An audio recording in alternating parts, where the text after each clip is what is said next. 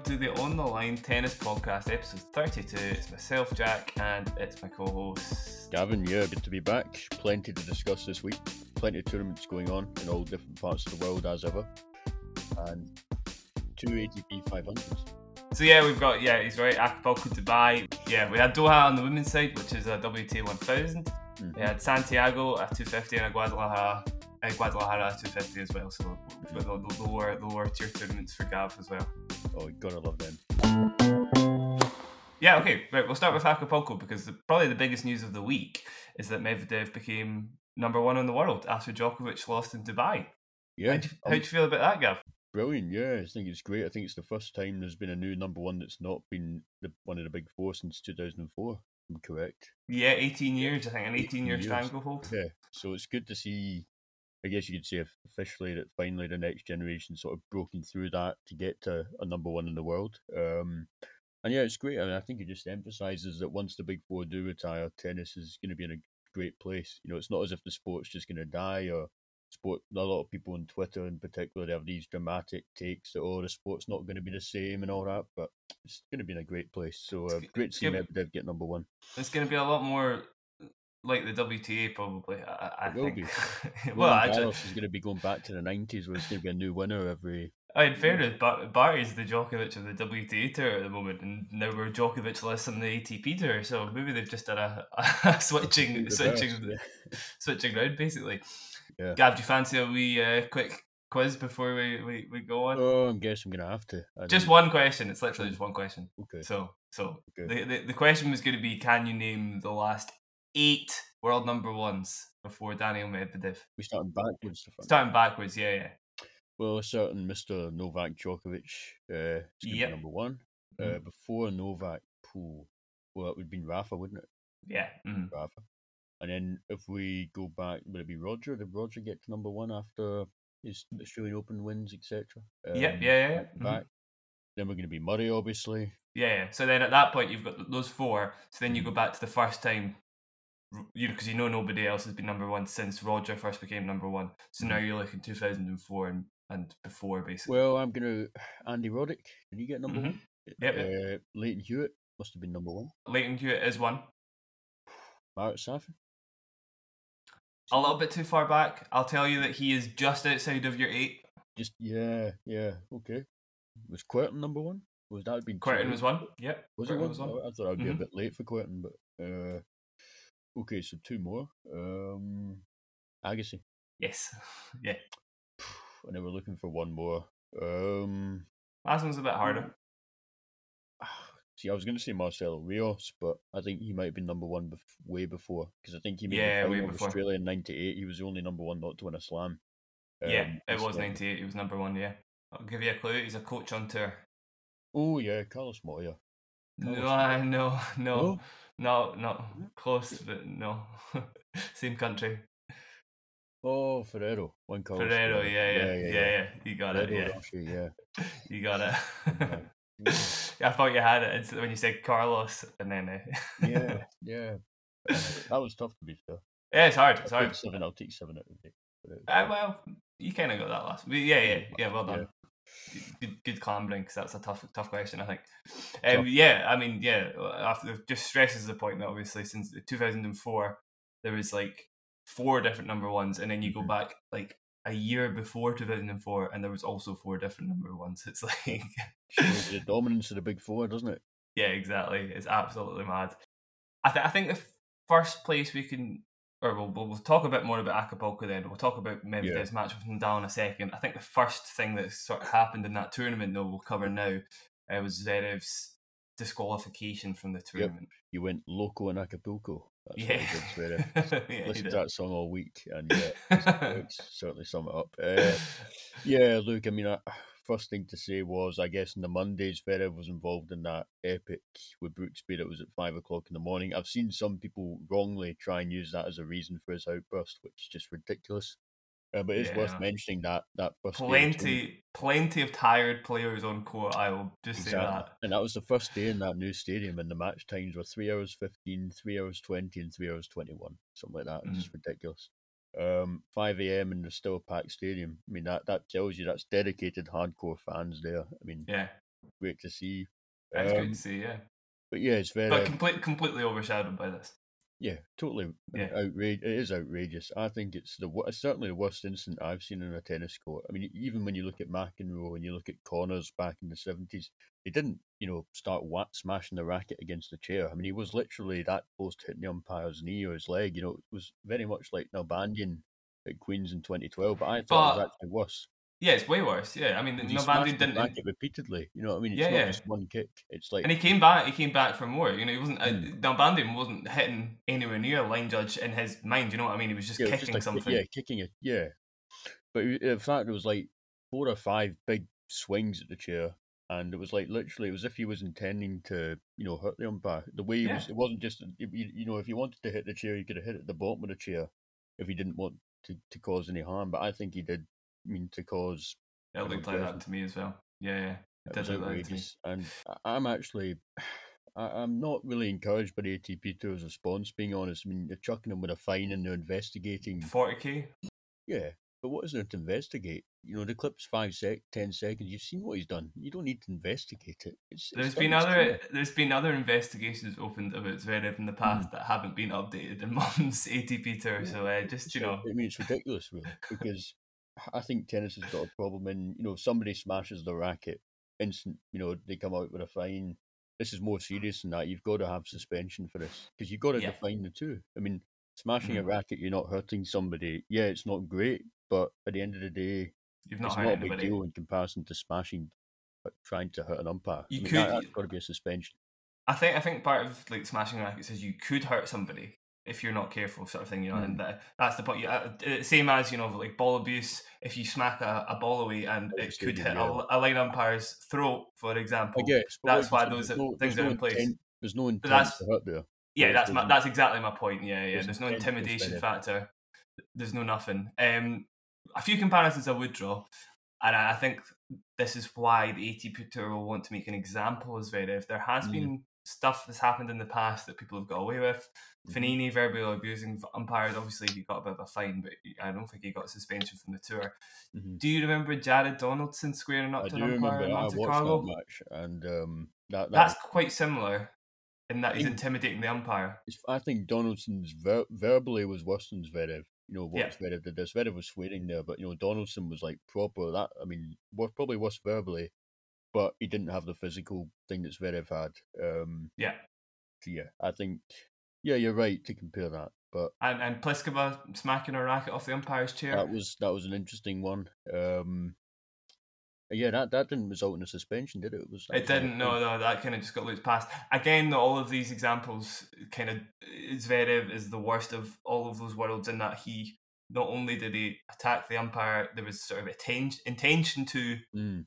attack the umpire, I guess. Whereas You're all right. of He came those, back for more. He had like a few initial swings, yeah, went down, came back for more, and it's clear suspension. It's like you seen how Kyrgios has been treated in the past. He had a suspended suspension, didn't he? yeah. He's given that.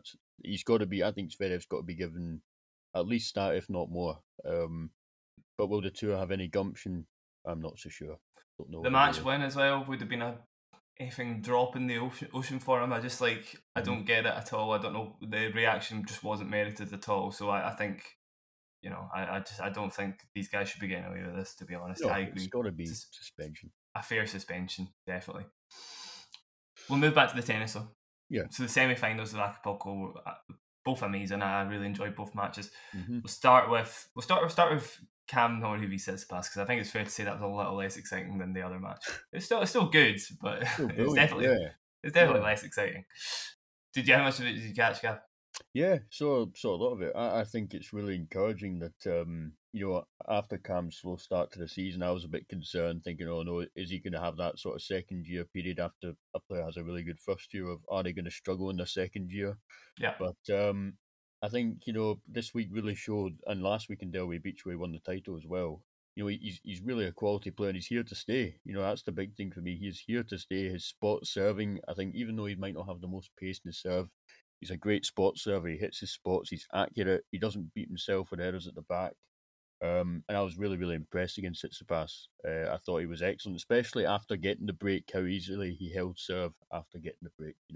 because a lot of the Actually, time he could be edgy. I think the only thing comparable possibly is his match win against Rublev in Cincinnati last year. I think Maybe Batista Rublev. again in Davis Cup though. I would say maybe Yeah, Batista. oh yeah, of course, yeah. But again, that was a very weird match, on clay as well. RB is not the best player on clay. Also, it's at the start of his career. It was kind of like a breakthrough victory. Okay, it's big Yeah. for different reasons. Is my point. This is more beating. This guy Tsitsipas has just made the semi-finals of Australia. I think to underrate him on any surface is silly. Maybe grass still, but Finalist in Rotterdam as well. yeah, exactly. I mean, the guy was playing really well on hard courts, And definitely. he won the doubles title.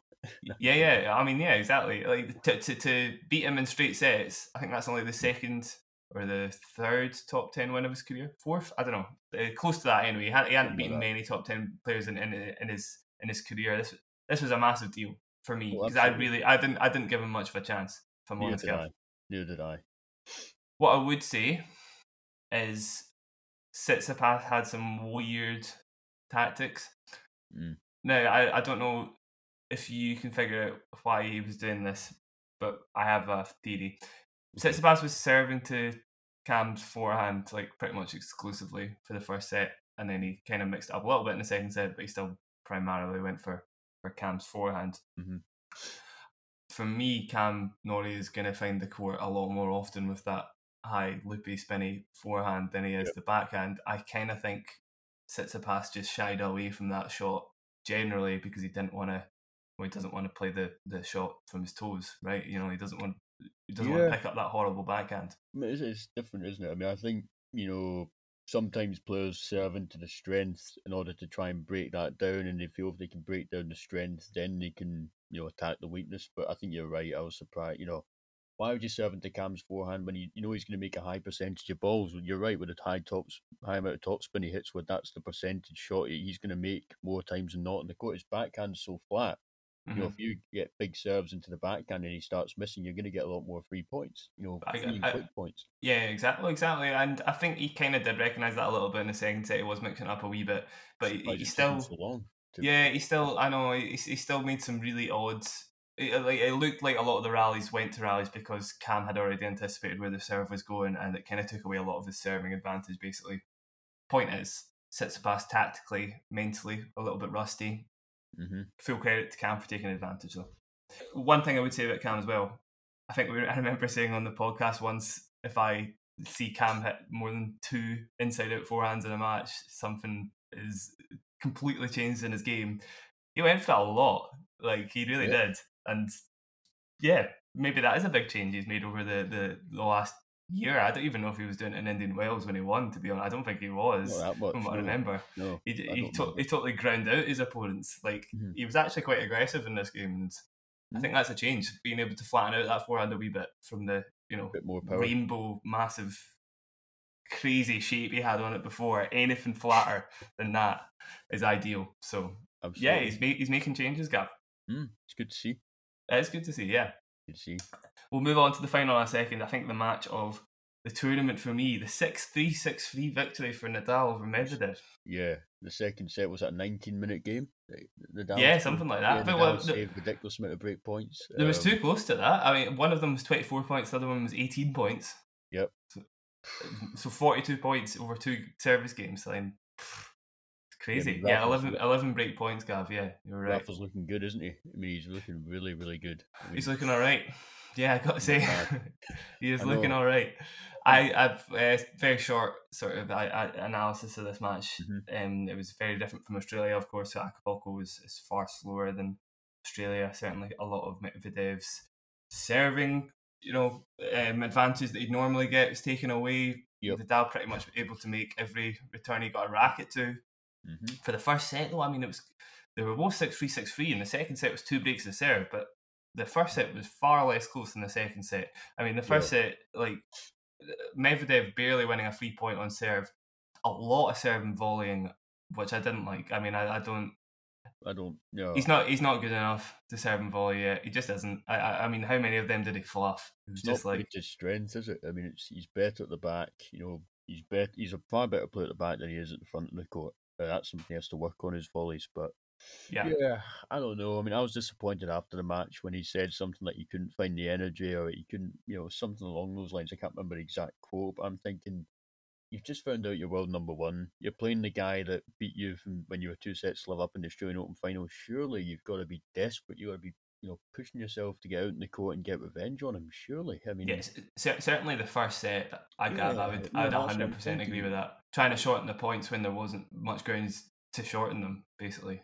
Yeah, it looked like it smacked a wee bit of desperation. I'm just like, well, come on, you've got to have the energy for these matches. I mean, you're world number one. You've got to try and get revenge on Rafa. You've not got a particularly great record against him in the past anyway. I think he's only beaten him once, and it's like you've got to show a wee bit more.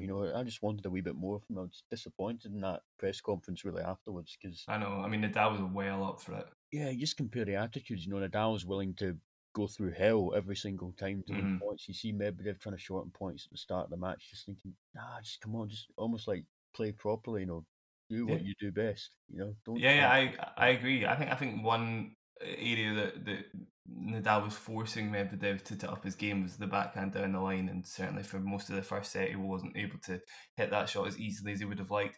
But it's a Mm-hmm. shot he can hit. It's definitely a shot he can hit. Oh, Like, okay, it's a change in tactics. It's a change of what he is comfortable with. He prefers to go cross all the time, and he was doing that in Australia because Nadal would have less time to set up that big forehand. yep, But here, I mean, Nadal was ripping it every time he got the chance, or yep. at least looping it to the point where Medvedev was pushed off court and he was forced Deep into in a the really court, yeah. uncomfortable position. Yeah, he did start hitting that backhand down the line. He's capable of hitting it. I think it does take it basically means you are admitting to Nadal you're going to have to play big, long, grindy points. But Yep. as you say, I think he's capable of that. I was More disappointed to see him capable not of doing it. that. I'm just surprised that you can't find the energy. Surely that's the match that you wouldn't struggle to get energy for. Hmm. Trying to get your revenge on the guy that denied you a second Grand Slam title. It was Just an epic match though, and also I credit to him in the second set because those drop shots were doing damage. Like they yeah, he actually, made it far closer, but yeah. it looks 3-3. Doesn't look particularly close, but you're It right. doesn't. Second set It was closer. could be one of the best free matches of the season probably. 100%. Yeah. Anyway, yeah, Nadal extends his winning streak to whatever it is, like 100 matches in a row, whatever. I don't know. Yeah, Not any, I mean, it 15, might actually only be what 15, something like something like that. that. Yeah. Nori v Nadal. Gav, you have to fill me in a wee bit because I got very little of this. Well, I thought going into it, I must admit, I know Norrie's been playing well, but I just thought Rafa, with the confidence that he's got and sort of, how well he's been playing, I didn't think Norrie would have much of a chance. And to be fair, it did pretty go as much as expected, 6-4, 6-4. He got the break at the first set, Nadal, and, was able to serve out relatively comfortably. Second set was interesting because he got the double Mm-hmm. break up, and it looked like it was going to be 4-2. But to Norrie's credit, he fought back really well, got the break back. But, when you're two breaks down against Rafa, it's going to be very, very difficult to come back. But he did show a bit of fight, Norrie, which I was impressed with. I think fundamentally, it sounds very simplistic, but it's just Nadal's a better player, you know, Mm-hmm. and he's I just mean, got as more. I expected it to be, yeah, 4-4 is a bit as Well, predictable a scoreline as you could get, yeah, I isn't mean, it? it was like what 1 hour 56 minutes for your 4-4, so it was a hard fought 4-4. It was like Norrie made him work for it, but when push came to shove, Nadal was just a better player, ultimately. But good play to Norrie. Uh, as I said, I thought I was very worried for him after watching that match against Corda at the Australian Open. Seeing him at the ATP Cup, he looked knackered. Now he Mm-hmm. looks refreshed. Now he's playing back to his best, and he can have just as good a season, if not better than last season, I think. Well, it's going to be a good few months for him. Obviously, Miami may be the exception to the rule, but Indian Wells, nice slow hard court, bit of clay Clay coming up. courts, Obviously, very good clay it's court going to play. become Norris hunting season, definitely. Exactly. And well, more importantly, Nadal's obviously, Oh which doesn't yeah. help anybody under. Yeah, Nadal's looking amazing. Credit to him. I'm excited to see how well he can do this season because at the Mhm. moment he's making more history, and I like people making history. Should we move on to Dubai? Let's move on to Dubai. Where to start with Dubai? Maybe we just start with Umbrella Gate. Umbrella Gate, yeah, go First for it, match of Gav, the yeah. week. First match of the week. Marin Cilic doing a Marin Cilic against Vesely. I'm a big Cilic fan, in case listeners don't know, but even I thought he was ridiculous with this. He was basically second set tiebreak. They've been playing for what, an hour and 40 odd minutes, or 45 minutes, something like that. or 48 minutes or something. And basically, Chilich missed a forehand, I think, and he goes to the umpire and he rants about this umbrella in the wind. He goes, "You've got a pair of sunglasses on. Why do you need an umbrella?" And I'm just like, man, you've been playing for an hour and 3/4 and you've not once mentioned the umbrella, mate. I mean, come on. I mean, even for me, I thought that's a bit much, man. I did find it hilarious, though. It was the sound of the umbrella and the wind. It It was it was. bothering. Yeah. And the flapping of it as well. He had a proper rant. I mean, he had a proper rant. I mean, man's got a point. I don't know. Like, why does he need an umbrella? Why does Maybe he he need just an gets umbrella? commissioned for like the sunglasses that the umpire's wearing. Or maybe he's desperate to advertise them. He's like, "Yo, Doc, these Yeah, sunglasses are good." that's probably Yeah, true. no, it was quite funny. It smacked the desperation, but I thought that would be the most frustrated we see a player on the court this week, and it was nowhere near Yeah. as a result. But it was hilarious. Great way Yeah, to it got start. overshadowed by more pressing matters. You're quite right, but yeah, But Umbrella it Gate was was hilarious. I mean, it was still one to very, watch. very brilliant. I know, obviously he got beaten by somebody seemingly innocuous at the time, but wow, Mm. this guy did quite well considering. Yeah, it was like a throwback to 2016, really. Yeah, I suppose so. Yeah, Jury Vesely made the final of the tournament. We'll get on to more of his matches in a second. Actually, a few Hmm. more first rounds though. Very briefly on Andy, I Yeah, really, at this point it's tiring me, but bit of a tone. Yep. first match of his tournament against Chris O'Connell was tiring. I just wanted to shout at the TV. Being honest, I Yeah. just wanted to shout at the TV. I'm just like shorten the points, shorten the points, shorten the points. Every fan and their dog is thinking the same thing at this It's a point. It's fast like, court surface. He's not playing in bloody clay. It's yeah. like turning into John Millman with some of the. No offense to John Millman, but it was like that sort of style at the back. It's like, oh, it's head in It's hand like, and stuff. why decide to forgo your clay season if you're going to play every point like you're on a Exactly, paper? and that's no disrespect to John Millman, but it is stuff like he's hitting the ball back. But there's no real intent for the winner. He's just hitting it back. Andy Murray is no John Millman, quite frankly, and I'm not afraid to say that because John Millman is one of the fittest guys on Yeah, tour. John Millman, exactly. But that's what I'm saying. Why are you trying to Yeah, play like John Millman? yeah, You've you're not quite got the right. fitness That's of what I John mean. Millman now. It's like, come on, man. I mean, Yeah, it was and frustrating. it was never ever going to work against Yannick Sinner, and No, it five and wasn't. two, It wasn't. unsurprising. And even though he came through O'Connell, I was thinking he's doomed for his next match, and he was. Hmm. He was. Yeah, And playing that's like the that, problem. That's why I've absolutely. said in this podcast I think he should play doubles, but I'm not going to go on that rant again. Just my Yeah, opinion. I think he'd do better playing doubles, but the serve is the bit of his game that it seems to change every other match. So Mhm. that's why I kind of have sort of faint hope in the back of my head that he can change it up a bit. At the moment, he's kind of in limbo though. We'll see what happens with his coaching stuff. Again, I don't want to get too much into that. Just we'll see what happens. I've See talked what about it happens. a lot this week. I don't want to talk about it anymore. So I'd like to talk about Sinner very quickly because Yeah, this is one of the first matches of his career. In fact, I think it is the first match of his without career where Ricardo Piatti. he saved 3 or more match points in a match and won the match That was against incredible. Alejandro Davidovich Fekina. I was impressed with that because there was one rally where obviously the ball scraped the net and he did get a tiny bit lucky maybe, but then he came up with a massive backhand.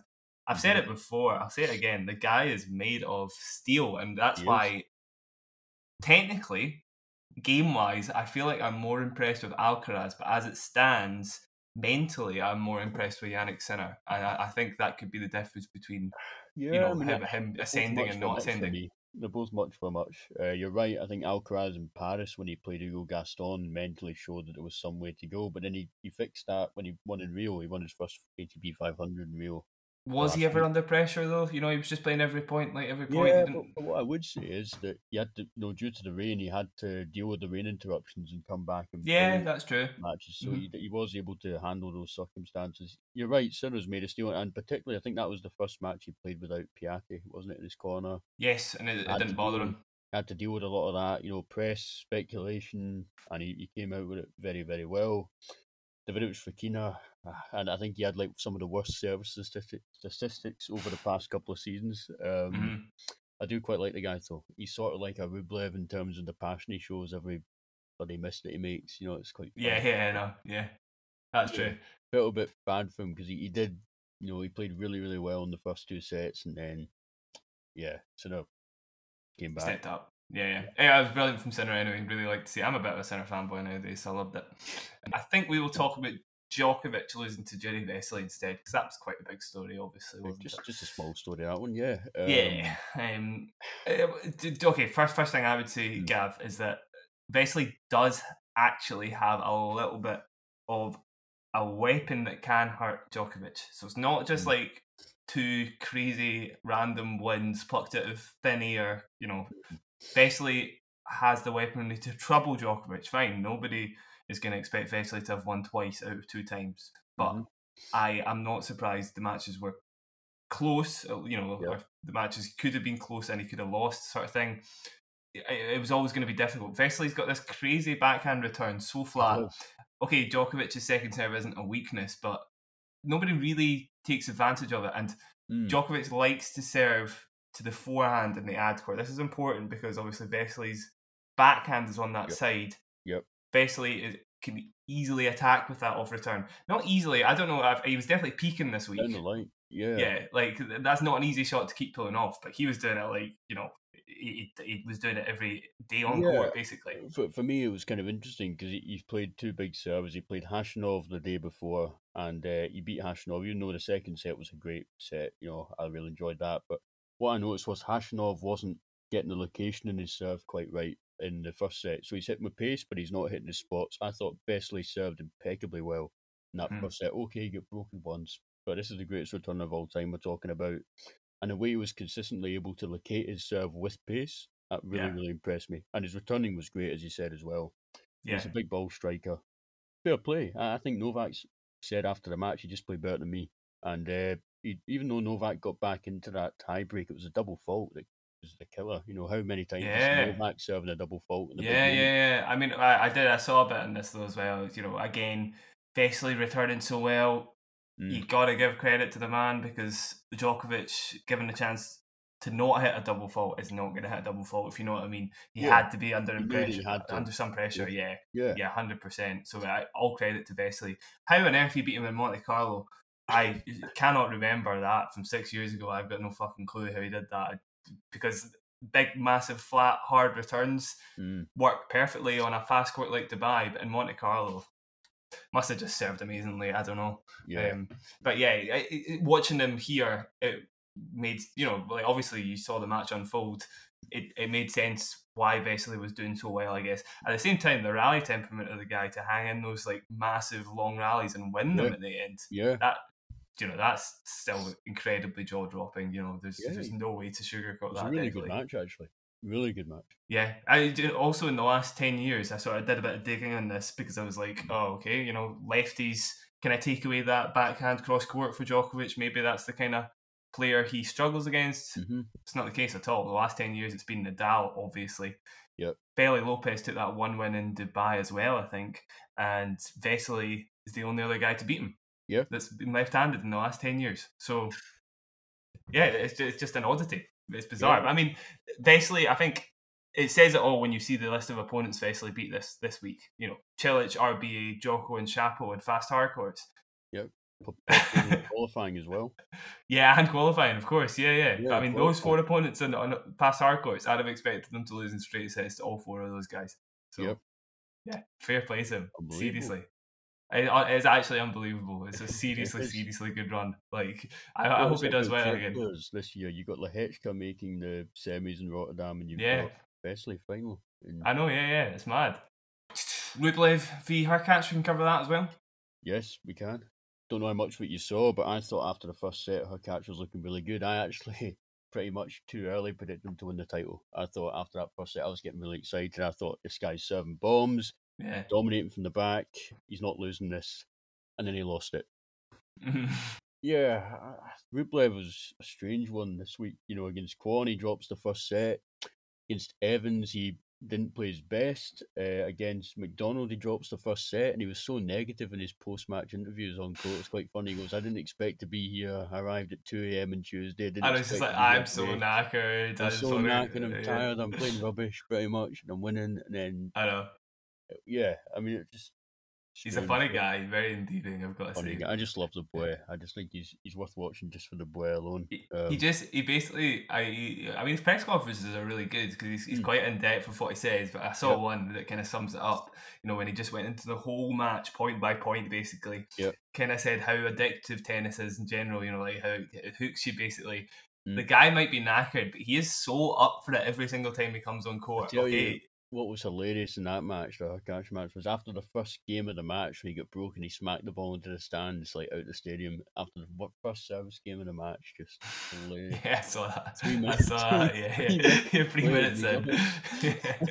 Even Oh after man. him for slightly longer than that, just He's very lovable, I've got to say. But oh my god, for him to come back from another set down, I've got yep. another match from another set down. Against Turkach, who's Yeah, playing against really well. Hurkacz. Interestingly, third set tiebreak record for both guys. So Rublev now extends his to 11-5. Yep. Hurkacz drops down to 2-8. Yeah, he third lost set that tiebreaks. heartbreak on the ATP Cup. Yeah, Didn't he? exactly. Santiago, You bring up recent ones, obviously, like Djokovic in Paris as well. I'm sure Yep. you remember. Djokovic in Paris, yep. Yeah. So there's been a few recently, certainly.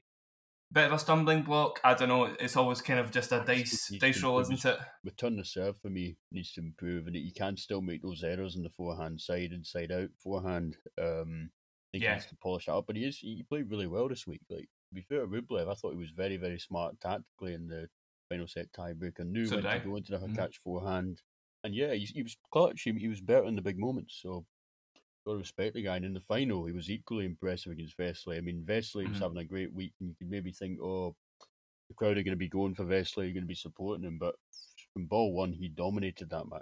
Absolutely Yeah. dominated it. Yeah.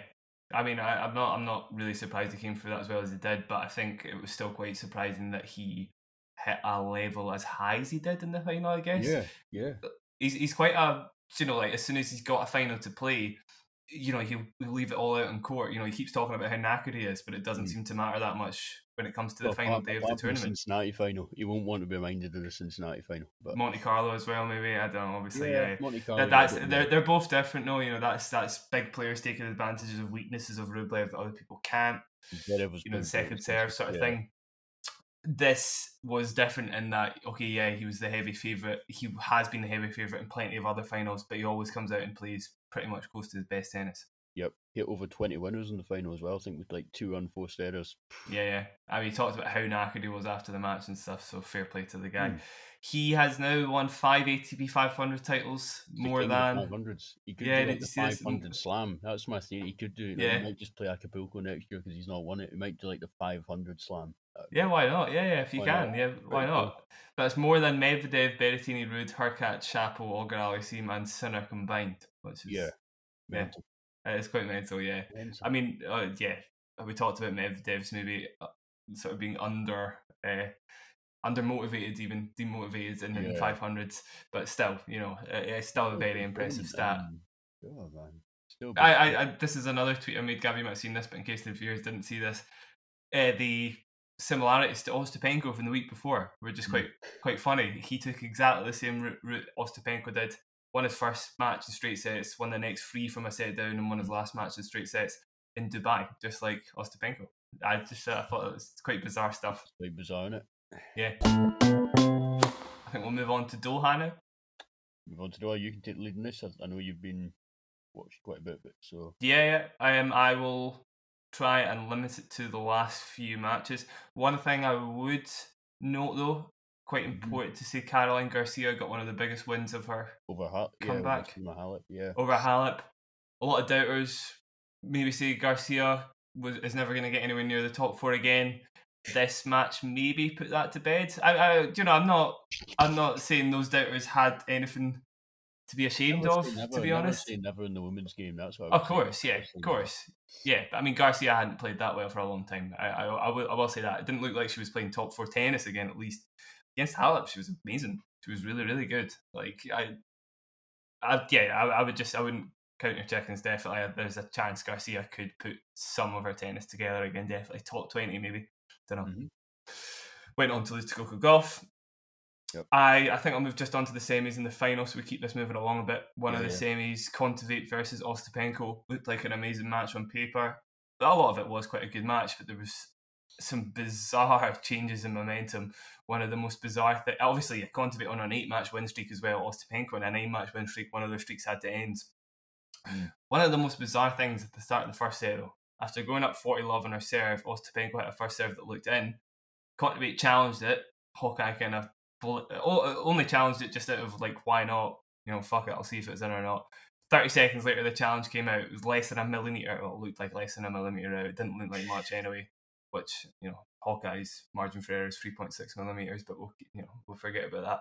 Ostapenko had to serve again, lost 23 of the next 25 points. down a break in the second set at that point. It actually baffles me how you can lose that much rhythm, but I guess it happens. Ostapenko obviously is one of the most rhythmic players on the tour. Of course she is, but that is exceptional. That is an exceptional loss in form in a very, very quick amount of time. She did manage a bit of a fight back, kind of came back from a double breakdown to make it one break in the second set, had a break point at 5-4 to even things out. Kontaveit hit a dead net cord on break back point and eventually went on to win the match. Obviously, if you've seen any of Ostapenko's matches, she has a face like Fizz quite a lot of the time when things don't go her way. She was absolutely raging. It was quite funny. Good match though. It kind of just turned out quite dramatic and stuff. Honestly, Ostapenko, tactically isn't the most diverse player, I would say. It's kind of just see ball, hit ball, right? But it was still a very, still a good match to watch, definitely. The other semi-final, this was far more surprising, definitely. Sakkari v Swiatek. Swiatek managed to beat Maria Sakkari. Obviously, she had played her 3 times in the past, all last year. She had lost to Sakkari all 3 times, all in straight sets. That one at the French Open, probably the hardest to stomach, of course. Sakkari has a game that can trouble her in that she can fly through service games, certainly rush her forehand quite easily with that serve, and that obviously makes the difference in a lot of these sets, just the odd service game here or there. She has very sort of linear shots, kind of deep down the middle, quick, but maybe not with loads of angle, but able to sort of, again, rush that forehand, get up in the point, and then put the ball away.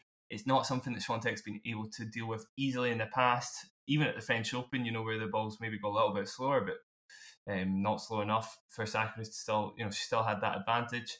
It was quite interesting to see that dynamic turned on its head because Sakkari was still going for the same tactics. She went up a break in both sets, incidentally, but Swiatek, that forehand just wasn't getting rushed this time, and certainly on the backhand as well. I think maybe that's where the biggest improvements have been made in a hard court. Start with the forehand though. She was able to take it down the line so easily. It just looked like she had time. Maybe Doha helps a little bit. It's a little bit slower than some of the other hard courts. Obviously, French Open's still fairly slow. Swiatek just looked able to set up that forehand over and over again. It didn't matter how deep or hard Sakkari was able to hit it in the court. Swiatek was able to respond with something bigger and better. That forehand it's not underrated at all, I don't think, but it should start being considered one of the biggest shots on the more of a weapon. Tour. Yeah. I mean, it might be sort of top 3 biggest weapons on the tour, like quite easily. It's absolutely huge when it's on. So she was able to turn the match around using that, basically. I mean, going down the line so well. Like, she barely missed one when she tried. So obviously, the amount of spin she puts in the ball, it's not surprising. But we've also talked about that in the past. I think Swiatek's poor record from a set down, poor record on hard courts versus top 10. Both of those records sort of turned on their head this week. Okay, she wasn't a set down, but she was able to sort of turn a losing match into a winning match just by digging in. It's certainly something she's been working on. Versus top 10 as well, she was 1-4 on hard courts before this week. She is now 4-all, having beat Sabalenka, Sakkari, and Kontaveit back to back. Insane. Not too bad. She's completely changed her hard court record around. Again, I think it helps that it was a little bit slower this week. I'm still not convinced. I mean, Australia was good, but it was a very scrappy route to the semi-final. I mean, she was good in Australia. This is the thing. This is how big her game is. Her forehand's amazing, but our second serve in particular was trash, and she still managed to get to the semi-finals. So here, when the conditions just suited her a little bit more, and she was finding that serve as well, she looked unstoppable for a while. And against Kontaveit in the final, wow! I mean, loving too.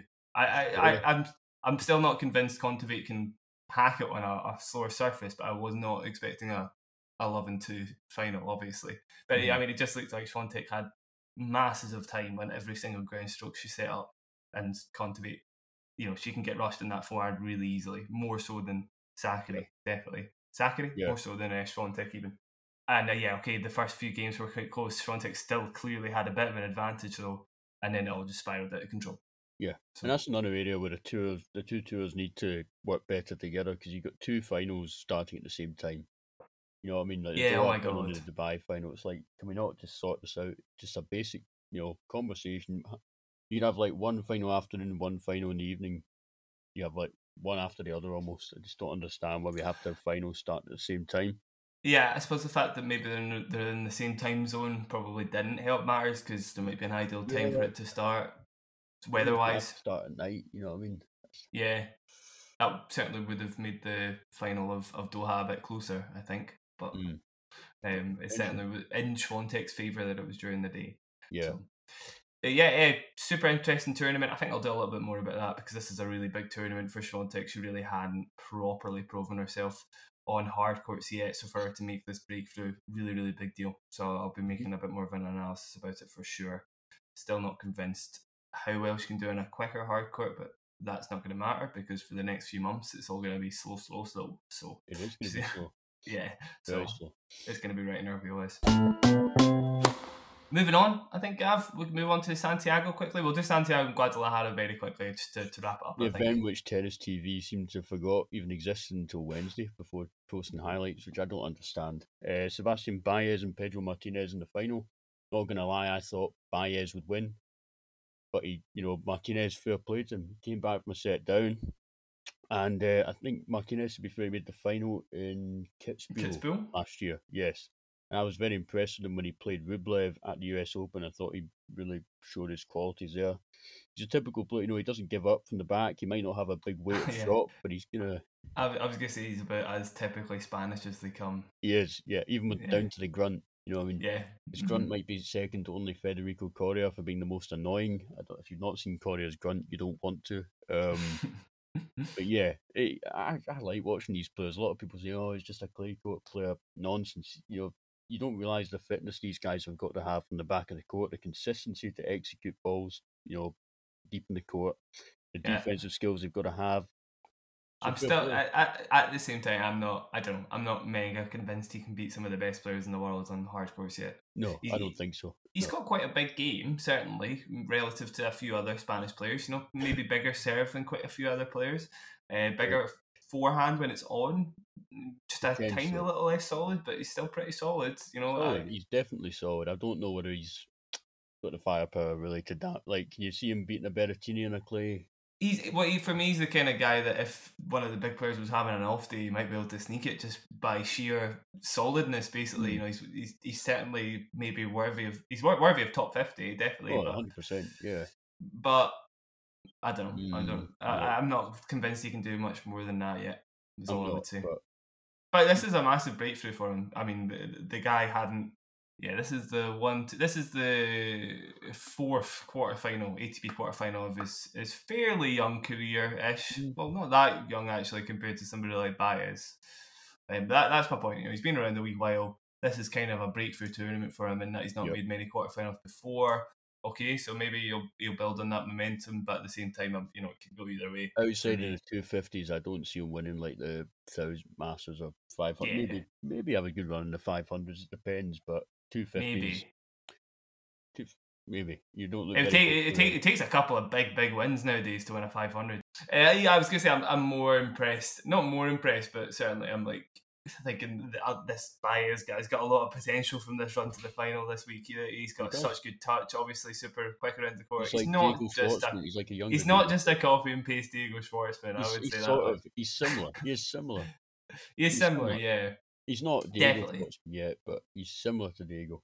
He likes a bit more of that sort of touchy stuff, I think, like touchy-feely stuff. He plays more drop shots, but in terms of the visual aesthetic of the backwards hat, the sort of similar style in the forehand and backhand, it is like similar to Diego Schwartzman. The nationality. Yeah. For me, he's got a bigger forehand. That backhand of Schwartzman is probably right up there with one of the best on tour, definitely.